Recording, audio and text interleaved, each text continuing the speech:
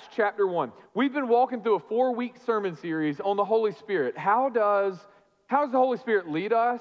But then how can we tell the difference between the Holy Spirit leading us and what we have in our own head?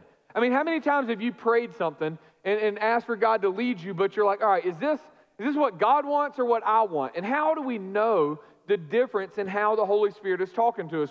In the first week, we looked at how the Holy Spirit shows up with power in 1 Corinthians chapter 2. He says, I didn't come to you with wise words, with professional sermons and the right things to say, but in the power of the Holy Spirit.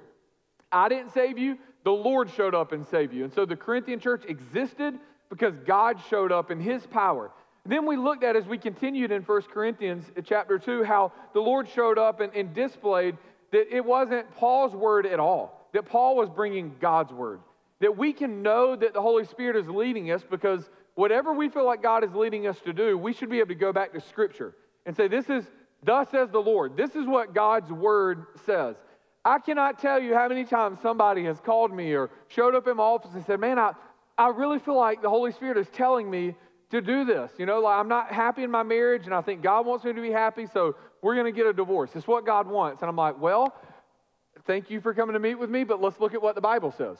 This is what we know God has told us and how we can confirm how the Holy Spirit is leading. We live in a culture that is very much driven by our emotions, by how we feel, by our heart language. How do you feel and what is your heart telling you to do? Do that and that'll make you happy. Look, your heart will mess you up in a heartbeat. Can I get an amen? I'll just go ahead and throw this out there for every Georgia fan getting ready for the football season. Our heart will mess us up, and Alabama twice. It is like, what in the world? If you go by your heartstrings, it'll lead you astray. And so we want to make sure that whatever we're doing, however we feel like the Lord is leading, that we can confirm it in the Scriptures. Is this what God's Word tells us to be about and how that we should live? Today, what we're going to be looking at is the presence of the Holy Spirit in our life. Specifically, how do we have access to what is present in our life as a believer? Ephesians chapter 6, which I love the book of Ephesians. Ephesians chapter 6 the whole Bible talks a lot about the Holy Spirit. We just miss it. Ephesians, it says a lot about the Holy Spirit all throughout the book. In chapter 6, though, there's a popular section of Scripture that talks about the armor of God, how we are able to withstand Satan's attacks against us. So we love that type of stuff. So there's a lot of it that talks about how we can defend against Satan attacking us. But there's one verse in all those verses that tells us how we can actually fight back, how we can press back against it. Listen what he says in Ephesians 6, verse 17. He says, take the helmet of salvation and the sword of the Spirit. Now, what is the sword of the Spirit? Because if you're like me and you're a guy, we want to talk about some swords for a second. I want to attack. I want to fight back.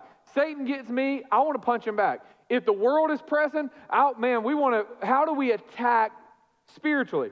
He says with the sword of the Spirit. Well, what is the sword of the Spirit? He says, which is the Word of God. How we attack this sword of the Spirit of God is in connection with the Word. He inspired the Word. So we fight against the battles of the world and how Satan attacks us with the very Word of God. Then he says, pray at all times in the Spirit, in every prayer and request, and stay alert with all perseverance and intercession for all the saints. You know, there's a few stories that kind of came to my mind about how we should have access to what God has given us in the Holy Spirit. There's an old Scottish woman who lived in one of the most impoverished conditions in her hometown. Wanting a better life for her son, she helped him immigrate to America, and he got a job and became a very successful businessman in America. He'd become very wealthy, and so one day, one of her friends was coming over to sit at her house, and they were talking, and as she looked around, she noticed that her house was not very impressive, and everything was kind of beat down, and she didn't really have a lot, and so she began to ask questions about her son. She said, doesn't your son ever send you money to help with your needs? Doesn't he ever come visit with you? And the woman shook her head sadly, and he said, he does write me nice letters, though, and he sends me some of the most interesting pictures. Well, the listener, she just kind of got annoyed. She got frustrated thinking about her son being wealthy over in America, and here his mom is really struggling and not having all that she needs. So she asked, you don't mind if I see the pictures that he is sending? So the aged mother proudly brought out all these pictures, had them all in a drawer, and and to her visitor's amazement, they were not pictures at all. They were valuable banknotes from America amounting to thousands upon thousands of dollars that her son had been sending her for over a decade. For a decade, this Scottish mom lived in poverty and struggled to have all that she needed. And what was her problem? Is it that she didn't have a lot? No, she did. She had a lot of things. She had, what she saw was these interesting pictures. She owned the banknotes. The problem is she didn't possess them. She didn't take possession of what she already owned. There's another man in West Texas. He was a sheep farmer, if you will. He was famous as he was raising sheep in Texas. He was known for this place. Maybe you've heard of it. It's called Yates Pool in West Texas. You see, it was during the Depression.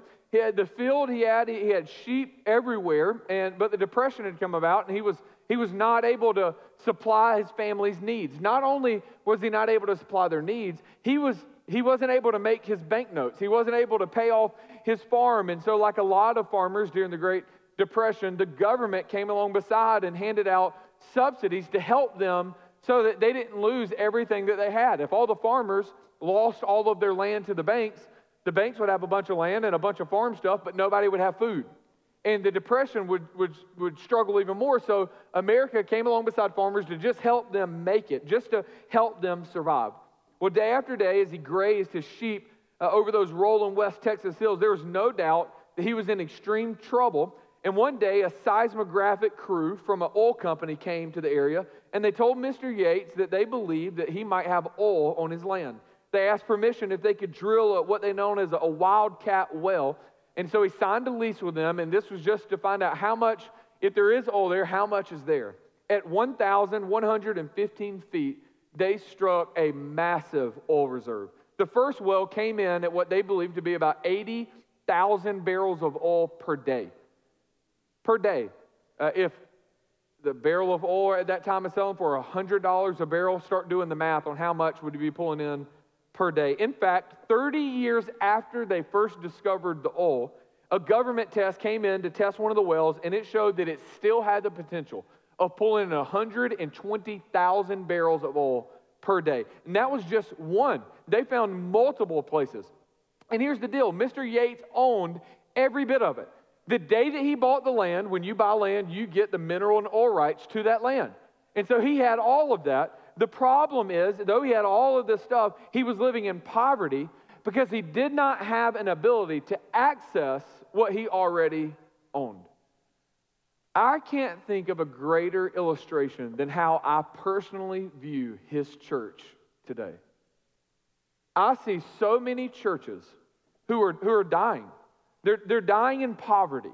Not because they don't have the right programs, because they don't have the right leadership, because they don't have this or that. They have access to millions in the power of the Holy Spirit. They just don't know how to tap into that power. I see a lot of you who are here today. Matter of fact, as some of you are lined up and going through the Lord's Supper, I just began to walk through the line of story after story of families that God has done unbelievable works in your family's life. Even some since I've been here where I've just seen God do mighty things. Yet, I still believe there are a lot of you that are here or maybe even watching online. You feel like you've placed your faith and trust in Jesus as Savior and Lord, but you're spiritually walking in poverty because you have not tapped into the vast amount of power and resources that are available to you in the Holy Spirit. Let me make it this clear. Thousands of churches every day are shutting their doors. Not because of their location, not because of their leadership, not because they didn't switch to programs or they didn't make a certain music a certain way. It's because they began at some point to exist without the power and the presence of the Holy Spirit of God. What we need more of is access to the great power that we already have available to each and every one of us. Matter of fact, let's go ahead and read Acts chapter 1. As he talks to us about how the Holy Spirit came about, how the Holy Spirit, he was already involved in the Old Testament. The Spirit of God was moving all throughout history.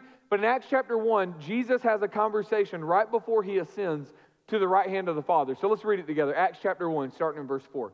It says, while he was with them, he commanded them, that's them being the disciples, not to leave Jerusalem, but to wait for the Father's promise, which, he said, you have heard me speak about. For John baptized with water, but you will be baptized with the Holy Spirit in a few days."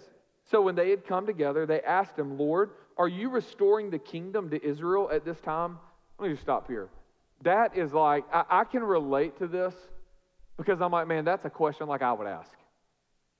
He's telling them, in previous passage, Jesus was talking to his disciples and he says, there's going to come a day where I'm not going to be with you. But it's okay, a helper is going to come. And when this helper comes along beside you, greater things will you do when the Holy Spirit comes upon you than I've done. Now think about that for a moment. These disciples have seen Jesus. He has healed the blind, the lame, the sick. He brought a dead man back to life in Lazarus. And Jesus himself was dead and rose from the dead. And so these verses are coming to their mind as he's telling them this. You're telling me we're going to do greater things than we've seen you do. And here's the question that they ask. Oh, the Holy Spirit's coming? Are you going to return Israel to be the superpower we want it to be, the greatest nation in the world? Are you going to return us to the forefront? Are we going to defeat Rome? Is this when we're going to be victorious? Now, if I'm Jesus at this point, I'm like, sit down, boys. We're about to have a Bible study. Are you serious right now? That's not what he does. Listen to the patience that Jesus has because he wants the point to be clear for them. He said to them, "It is not for you to know times or periods that the Father has set by his own authority. But you will receive power when the Holy Spirit has come upon you, and you will be my witnesses in Jerusalem, in Judea, in Samaria, and to the ends of the earth." In this passage, we see how Jesus is teaching them and talking to them about this presence that they're going to have in their life. Now, let me first start off by giving you point number one, and that is the Holy Spirit. The Holy Spirit is promised to you and I. The Holy Spirit is not only promised to them. Some people read this and say, yeah, but the Holy Spirit working like in power and might, that's good for them. That's good for the disciples. They had this power to do miracles and do things, and that's awesome for them. But that's for them, not necessarily for us. The problem is the rest of Scripture teaches something differently. In Ephesians chapter 1, verse 13, it says, "In him you also were sealed with the promised Holy Spirit when you heard the word of truth, the gospel of your salvation, and when you believed." Now, let me give you the two primary ways that people talk about receiving the Holy Spirit. Let me give you what I believe personally to be the wrong one first, and then I'll give you the right one. Now, there's one way that people believe that you are filled with the Holy Spirit, that you come to know Jesus as Savior and Lord, and you get a little bit of the Holy Spirit in your life.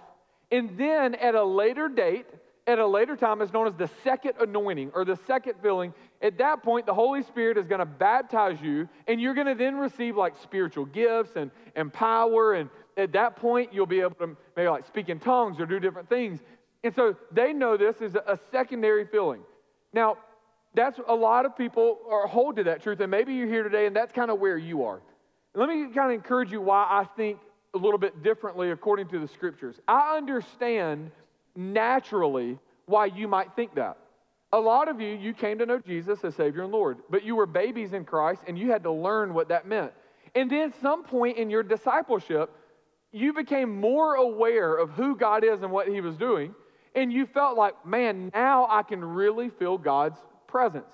When I look back on my childhood, I don't always remember what my parents did for me. Anybody else out there, you're like that? You look back at your childhood and you didn't always remember all that your parents are doing for you. But then you had children and you saw how hard it is to keep your kids alive. My kids run and jump off the side of the pool, and you don't enjoy swimming when you're with your little kids. You just make sure, God, I want my kids to come up out of the water. And I don't always remember. I remember jumping off the diving board, but I don't always remember my dad standing right there making sure that I came up out of the water. But you know what? I came up out of the water. And you know why? Because my dad was there to make sure that I was doing it. My dad assisted and came along beside, but I was so young as a child, as an infant, that I didn't realize the presence and the power of my parents helping me and nourishing me and growing me. And then I became a parent and I realized, wow, I'm doing all of this like my parents did that too. Mom, you're awesome. I forgot about this. Thank you, for changing my diaper and stuff. Thank you for feeding me. Thank you for loving me. You forget as an adult all that your parents have done for you. In the same way, as an infant in Christ, sometimes you You don't realize all that God is doing in your life because, well, you're young. Your eyes have not matured yet to be able to see and understand the presence of the Holy Spirit in your life. But as you grow into maturity, then you become to realize, oh, God is moving in my life this way. And so what I believe is that, and what I see in the scriptures, like Ephesians 1, verse 13 that I just shared, you are filled with the Holy Spirit of God. All the Holy Spirit of God you will ever need the day that you place your faith and trust in Jesus as Savior and Lord.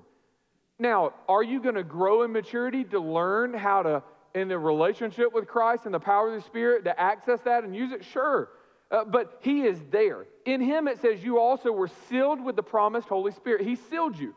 So He assured your salvation. And when you heard the word of truth, not only heard it with your ears, a lot of you here, you have heard the word of God with your ears, but you've never heard it with your heart. And that's two different things. Some of you have heard about Jesus. You're watching online. You've heard about Jesus your whole life here. But the moment that you realize the truth of the gospel here and you respond to the gospel, you place your faith and hope and trust in Jesus, the Bible says then and when you believed, it says you were sealed. The presence of the Holy Spirit comes into your life. So at that point, you have the same power that rose Jesus from the dead in your life. The same promised Holy Spirit of God to them, it is also promised to you and I. The day that you come to know Christ, you are filled with the power of God that you need to know Him, to follow Him, to enjoy Him, and to accomplish the mission that He has given you. The Holy Spirit is promised to you. So if you are here today, and you have placed your faith and trust in Jesus as Savior and Lord, you are filled with the Holy Spirit of God. So what does that now mean for you? Secondly, the Holy Spirit is power. The Holy Spirit comes in power. You're just never going to see where the Holy Spirit is involved in something and He doesn't move, it doesn't change, something doesn't happen. He comes in power and He promises them this. He says, you need to understand, you're going to be baptized with the Holy Spirit of God. Verse 7, He said to him, it's not for you to know the times or the periods, but you will receive what? You're going to receive power. You're going to receive. It's not like an option. It's not like maybe this might happen. Some of you are in here going, well, I think Jesus skipped me in this process. Like that person got power, but I don't feel like I have power. You probably feel like the sheep farmer. There's all this power available, but you haven't yet learned how to tap into that. The Holy Spirit moves in power. Now, there's all kinds of scriptures that guide us or speak to us about the Holy Spirit of God. Ephesians chapter 3:16 says, I pray that He may grant you, according to the riches of His glory, to be strengthened with power in your inner man through the Spirit of God. Some of you are going through things right now, and you don't need more wisdom, you don't need more guidance, you don't need more enlightening, you don't need more steps or principles, you need the power of God. You're going through stuff that you cannot do it by yourself. You can't accomplish it by yourself. You don't have the wisdom or the strength or the ability or the knowledge to handle it. You need God. You need His power and His might. And so He says, what I pray that we would pray for one another is that we would be strengthened in our inner man. The Spirit of God would strengthen us from the inside out. You know, there's a lot of Bible verses that are that we love. People always say that a pastor's famous verse is the one that he's reading right then. I think I tell y'all every Sunday, like, this is my favorite verse. I love this. The Word of God comes to life, and you love it. But there's one story that has always stuck with me. There's one story that is always kind of, my eyes were open, and it's just made alive to me, and I think about it all the time. And it's out of Ezekiel, chapter 37. In Ezekiel 37, it says, then He said to me, Son of man, these bones are the whole house of Israel. He's looking over a lot of bones that are dead. And He says, behold, they say our bones are dried up and our hope has perished. We are completely cut off. Therefore, prophesy and say to them, thus says the Lord God, behold, I will open your graves and cause you to come up out of your graves, my people, and I will bring you into the land of Israel. Then you will know that I'm the Lord. When I have opened your graves and caused you to come up out of your graves, my people, I will put my spirit within you, and you will come to life. And I will replace you on your own, and I will place you on your own land. Then you will know that I, the Lord, have spoken and done it, declares the Lord. Man, there is power. Think about the power that He's talking about. He says, prophesy and speak, and here's what I'm going to do. I'm going to put my spirit in those old, dry, dead bones, and I'm going to bring them to life. And God would do that. He would give them their promised land. But you know the ultimate fulfillment of that is in you and I? Listen to what he says in Romans 8, verse 11. And if the spirit of him who raised Jesus from the dead lives in you, then he who raised Christ from the dead will also bring your mortal bodies to life through his spirit who lives in you. You want to know what brings life to a church? The Spirit of God. You want to know what brings life to a person? The Spirit of God. Some of you today, you feel like those dry bones. Some of you are like, man, I understand that verse, like I'm getting older. No, that's not what he's talking about. He's not talking about aging bones. He's talking about a spiritual condition. I have preached in some churches before that I thought, Lord, I preach and you just could feel, man, I don't know that God's in this place. I don't know that God's here. It was like preaching to a wall. I've never felt like that at Shirley Hills. I'm so thankful for God moving, and some of you, I mean, you are like awesome to preach at. You're in it and talking and throwing hands at me, and I'm like, yeah, come on. And the Spirit of the Lord is moving. And how do we know? How do we know? Because the reason I can stand here today is because I was the dry bones. I was dead in my trespasses and sins. I heard the good news of the gospel that Jesus loved me. He came and died in my place to give me life. And that if I put my hope and faith and trust in him, he'll come into my life. And him coming into my life is his Spirit. The only reason I can stand here today is because of what Jesus has done in my life.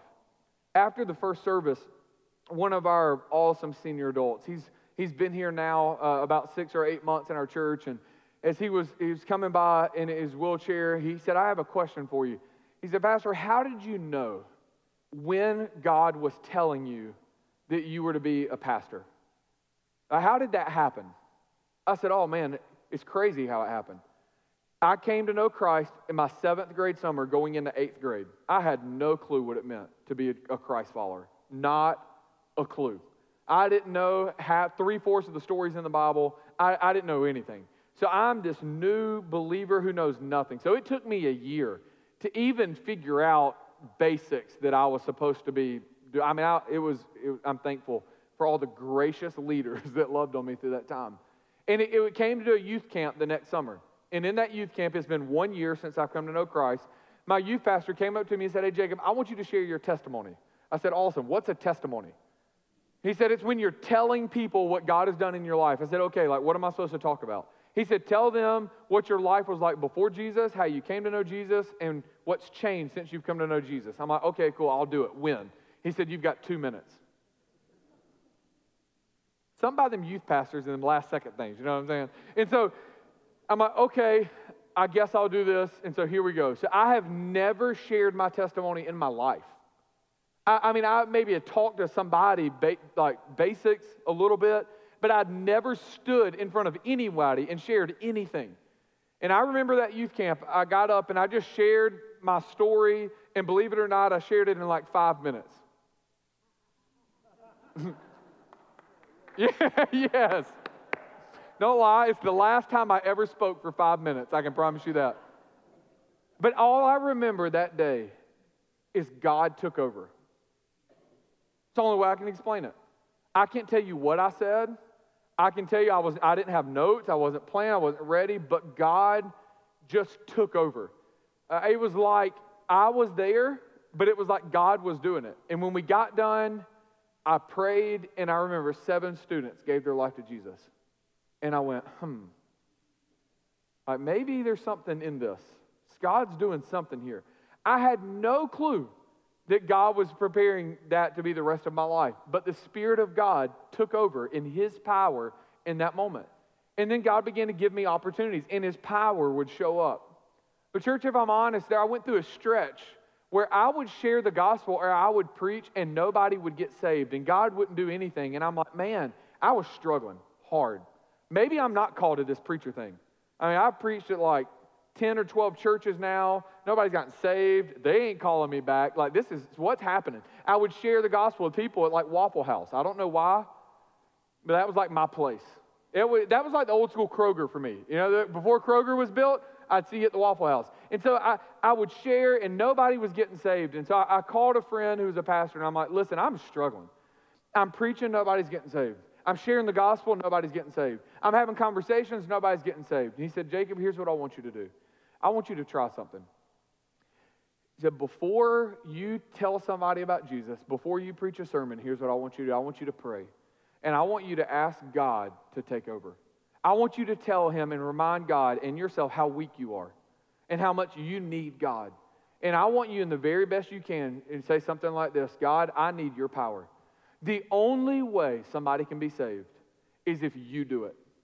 The only way, you take my words, but you, in your power, you do it. Lord, I need your power. I need you to show up. And so I began to walk through that process. All right, Lord, I'm about to feel like you're telling me to talk to whoever in this booth beside me at Waffle House. So before I do this, Lord, I'm scared to death right now, but Lord, I need you. And so you give me the words to say, but more than that, would you take my words that are probably going to be messed up, and would you just impress it on their mind and their heart? Would you connect the dots? Because I could mess this up, so you do it. And man, next thing I know, people started coming to know Christ. God started working. And what the Lord taught me is that what we need more than anything, and I know we want to train you in how to share the gospel. We want to equip you to be disciple makers. We want you to be able to understand and read the Bible. But can I tell you what we need more than anything? A lot of Christians who realize that we are nothing without God, who are humbled before him and to say, Lord, I'm just going to attempt this because you're amazing, and in your power you can do amazing things. Paul said, I didn't come with wise words or perfect sermons, but I came in the power of the Holy Spirit. We need the power of the Spirit of God. Amen? Look, if you come to our church, you're not going to get a perfect sermon. You're not going to get perfect ministries. But in the power of God, that's what we are going to rest on. That's what we're going to build on. That's what we're going to lean on. But when we have God, we have everything we need. Amen? So today, for some of you in your families and in your homes, what you need more than anything is the power of God. Today, you need to come to the realization that, Lord, we need your Spirit. We need your presence in this situation and in this circumstance. I was talking to Jeff this week in the office about how we cannot out-policy sin for our students. When you give us your students for camp, which, by the way, Jeff and Malia just do an amazing job. They have awesome guidelines. Yep, whoop, whoop.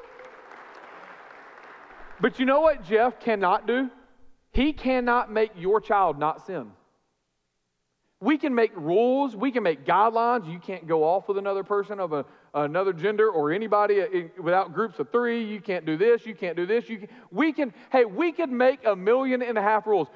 We could show up to the parent-student meeting and we could break out like just 100-page paper of rules for camp. And guess what? If your children want to sin, guess what they're going to do? Hey, parents, can you make your children not sin? Boy, if I could help you make your children not sin, I'd be a billionaire. Would I not, parents? Hey, guess what? As a pastor, I can't make my congregation not sin. I can't make you not sin. If I could just say, boom, if I had Benny Hinn's jacket and I threw it out and I could make you not sin, and that was real, wouldn't we have just churches all over the place just full of people sinless? We can't do that. Policy can't do it. Procedure can't do it. You want to know what can help rid sin in our life? The power of the Holy Spirit. So what you need in your children's lives are not always better rules, more rules. You need to pray. Lord, through the power of your Spirit, like you open my eyes to sin, will you open their eyes to sin? You're like, man, you don't understand. You'll get there. Look, I was a youth pastor for several years. I understand how hard those years are. But what your children need more than anything is your love and the power of God in their life. What we need more than anything is to show our children how much we need God's love and His power in our life. You know why I talk about student ministry a lot? Because students listen to it. Our students will listen. They're all down here listening, fired up, ready to go. But you know what happens when we become adults? What happens when we become adults? Life happens. And all of a sudden, we stop listening. We'll stop listening to God. And we think we've got this. And so sometimes the illustrations that I'm sharing to students, they're really for me. And they're really for us. What do we need more than anything else? We need the power of the Holy Spirit of God. Number 3, the Holy Spirit is personal. It's personal. I want you to notice who He's talking to here. And He said to them, it is not for you to know times or periods that the Father has set by His own authority, but you will receive power when the Holy Spirit has come upon you. See, the Holy Spirit of God is personal. It's to us, to you, to me. I can't be the Holy Spirit for someone else. The Holy Spirit of God, the power and the strength of God is in their life. It is to us individually. We all individually will give an account for our life. The Holy Spirit of God He's personal, working through us personally. So here's what I want to do as we close. I want to show you in this section how they responded to what Jesus told them. What did they do now that He told them that the Holy Spirit was going to come upon them? How were they going to have access to that Holy Spirit? Like, what did they do that helped them? Let me give you number one. First of all, they obeyed. They obeyed. They were obedient. What did Jesus tell them to do? Do not leave Jerusalem. Stay here. Wait for the Holy Spirit to come upon you. And what did they do? They waited. They didn't leave. They listened to God. They obeyed what God had. Some of you want access to the Holy Spirit of God, but it's not on your own terms. You have to be obedient to the Lord. Some of you are saying things like this, God, I'm praying, but I don't hear you right now. Perhaps there's some overwhelming sin in your life that's drowning out the voice of the Lord because you're living in rebellion to God. He's told you, hey, I'm ready to speak to you. I'm ready to move, but this is what I told you to be doing. But you're like, but God, I want to live over here. For the disciples, He says, do not leave. They didn't leave. They obeyed God. Can I tell you, it's amazing how the power of the Holy Spirit of God begins to move in His church when we just listen and obey. Like children. Lord, you speak. Well, I'll listen. I'll obey. What is it that you want of me? And God, that we will do. Lord, you speak. I'll listen. Lord, I want to obey. They obeyed Him. Secondly, they prayed. They prayed. It says that they returned to Jerusalem and from the Mount of Olives, they stayed there. And then it tells us that they began to pray in unity. They were together, unified in prayer. They went into this upper room and they began to pray. In verse 12, when they returned, it says they went up in this upper room, and it tells us that there were about 120 of them praying together and going to God. So let me ask you, are you being obedient to the Lord? But secondly, who are you praying for and who are you praying with? Who are you praying for and who are you praying with? If you want to tap into the power of the Holy Spirit of God in your life, I want you to look at how many times the Holy Spirit of God moved amongst a people who are praying. Not just by yourself. As a pastor, I have always led some type of small group. And part of that is out of a conviction. If I say as a church, we ought to make disciples who make disciples, which we ought to be doing that, amen? But I tell you that, then I should be doing that too. And so part of that process is not just in preaching, but me leading a smaller group of people as well. And one of the guidelines that I've always had in those types of groups is it takes time, but I try to tell them we're going to do no unspoken prayer requests. Now some of you are like, well, hang on. I see some of you because you're like the king or queen of unspoken prayer requests in every small group you're in. Like you're known for that, unspoken. And here's why. Because for some of you, you are missing the power of the Holy Spirit of God in your life because you are keeping quiet about something God wants to help you in. And I get why sometimes we don't speak about those prayer requests. Sometimes it's like, well, I don't want people to know about someone else and I'm praying for them. Or sometimes I don't want people to know this about me and our pride keeps us from doing it. But what if God wants to bring victory to an area in your life, but you're not willing to be open with other believers and God wants to use them to bring victory in your life for? I wonder how many marriages within the church have hit rock bottom simply because you were afraid to tell someone else that you were struggling. Hey, we're in a tough spot right now. And if God doesn't do something, we might end.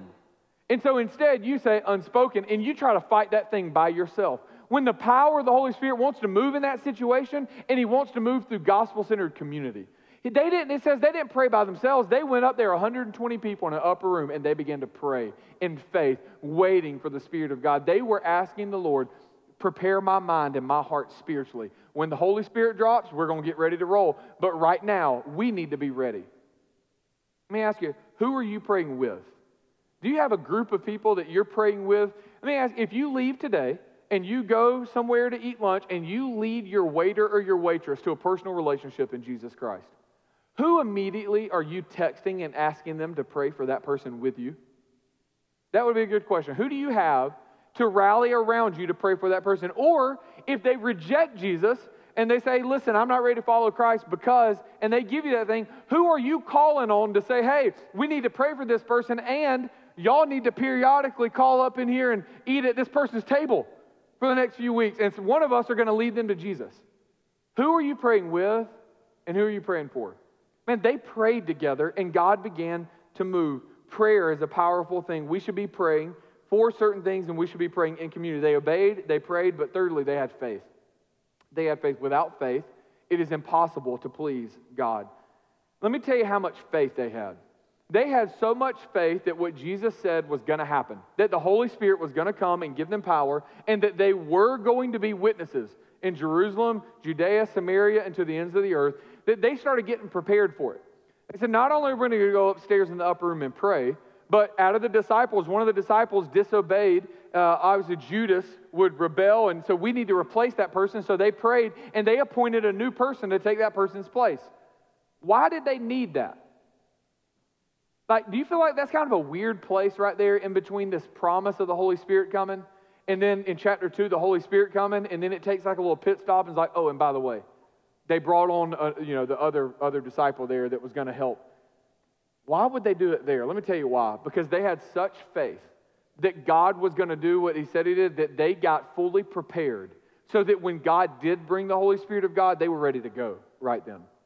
They didn't have to wait. Some of you say something like this, you know what, God, I tell you what, I'm going to pray for this, and then when you do it, then I'll do this. And God said, no, that's not faith. Oh, yeah, when you call me, then when you provide, then I'll go.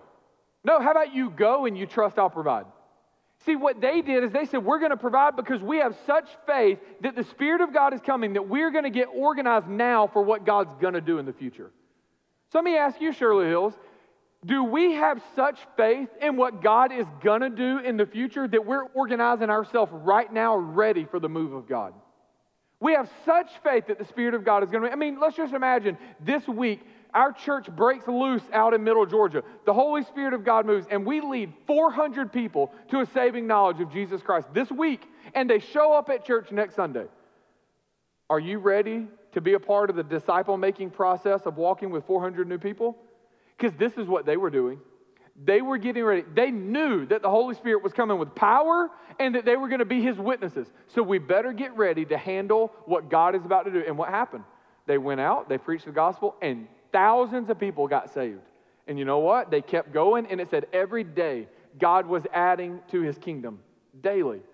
Maybe the church today is not seeing as much daily people being added to the kingdom because we're not being prepared in faith for what God is going to do in the future. We're like, Lord, you prove it to me, and then I'll do it. And God has said, no.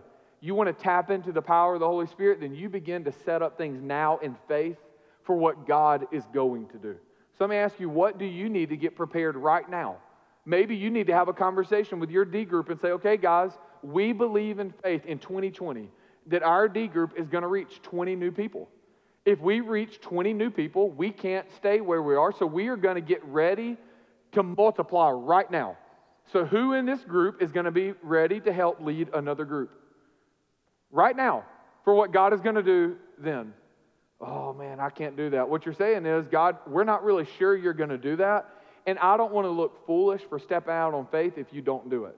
It's the other way around. I believe often God looks at us and we look foolish because we limit what God is able to do in all of His mighty power.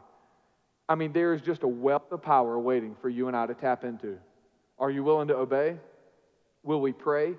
And will our faith line up with what we say we believe? Maybe today, for some of you, that faith, what that looks like for your family, is to get all in at Shirley Hills.